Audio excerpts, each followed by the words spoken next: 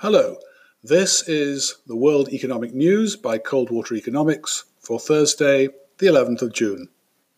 The purpose of this bulletin, as always, is to try to keep you abreast of what's happening in unexpectedly positive or negative ways in the data from the world's major economies.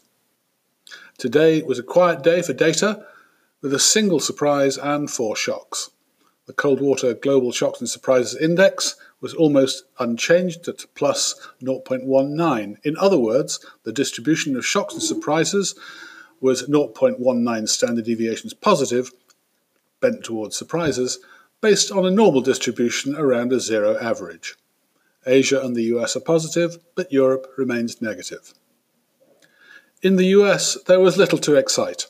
The major release was Majors PPI, but both the 0.4% month-on-month rise in final goods prices and the 0.1% fall in core prices ex-food and energy were within consensus range. However, I do want to draw your attention to the continuing relative strength of capital goods compared to the consumer goods they produce.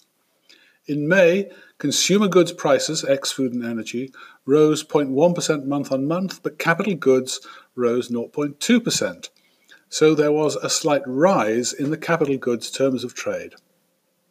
This relative strength of capital goods pricing is not confined to the US. We're seeing it even more dramatically in Japan, where hiding in the detail of May's PPI was the news that capital goods terms of trade relative to consumer goods was up 4% year on year, to the highest that it's been since 2004. If the world is really plunging into a record-breaking recession, then at this point the world would be suffering a gross overhang of unwanted capacity, and offloading that capacity would be undermining capital goods prices dramatically. That's what happens in a recession. There is simply no sign at all that this is happening anywhere in the world. Rather, capital goods prices are rising relative to consumer goods prices, which historically has tended to happen when growth or inflation, most likely inflation, is on the rise.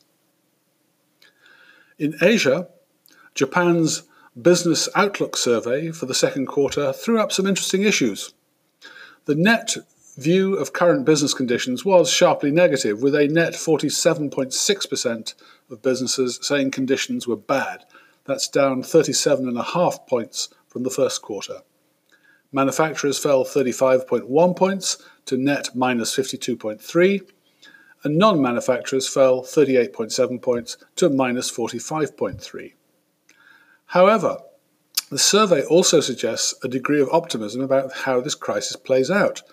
The proportion thinking things will continue to be bad in the third quarter falls to a net 6.6%, and for the fourth quarter there's a net positive reading of 2.3%. But before we start overinterpreting these results, I want to draw your attention to the amount of uncertainty or even blindness which this survey shows. I've talked before about the unprecedented opacity of economic data that's been a side effect of COVID-19. Over the last 4 weeks, for example, 56% of the economic data I track has arrived more than a standard deviation away from where it was expected to be. Japan's BSI survey suggests that it's not just economists who can't get a handle on what's happening, neither can business. Large companies saying they simply don't know about current conditions came to 12.4%. 10.9% of manufacturers and 13.2% of non-manufacturers saying they just don't know.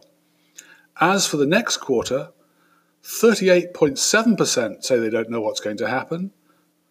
And further out, there's even more uncertainty, with 49% not knowing what conditions are likely to be in the fourth quarter.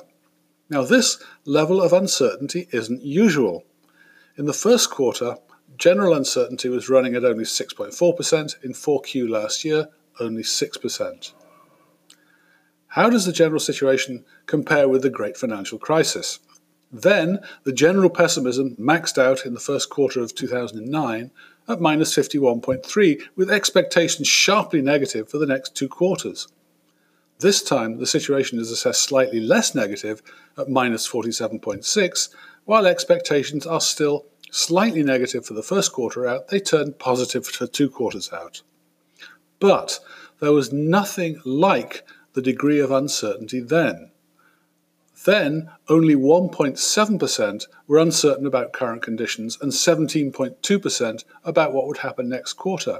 Right now, 12.4% are uncertain about conditions and 38.7% don't know what next quarter is going to be like. Such uncertainty suggests that the path out of economic lockdown is going to be volatile, either up or down. Since Japanese business doesn't really have a good feel for the near future, it's likely decisions on business strategy, investment, payrolls, advertising, pricing, inventories, cash holdings, balance sheet management are all probably being deferred until the smoke clears.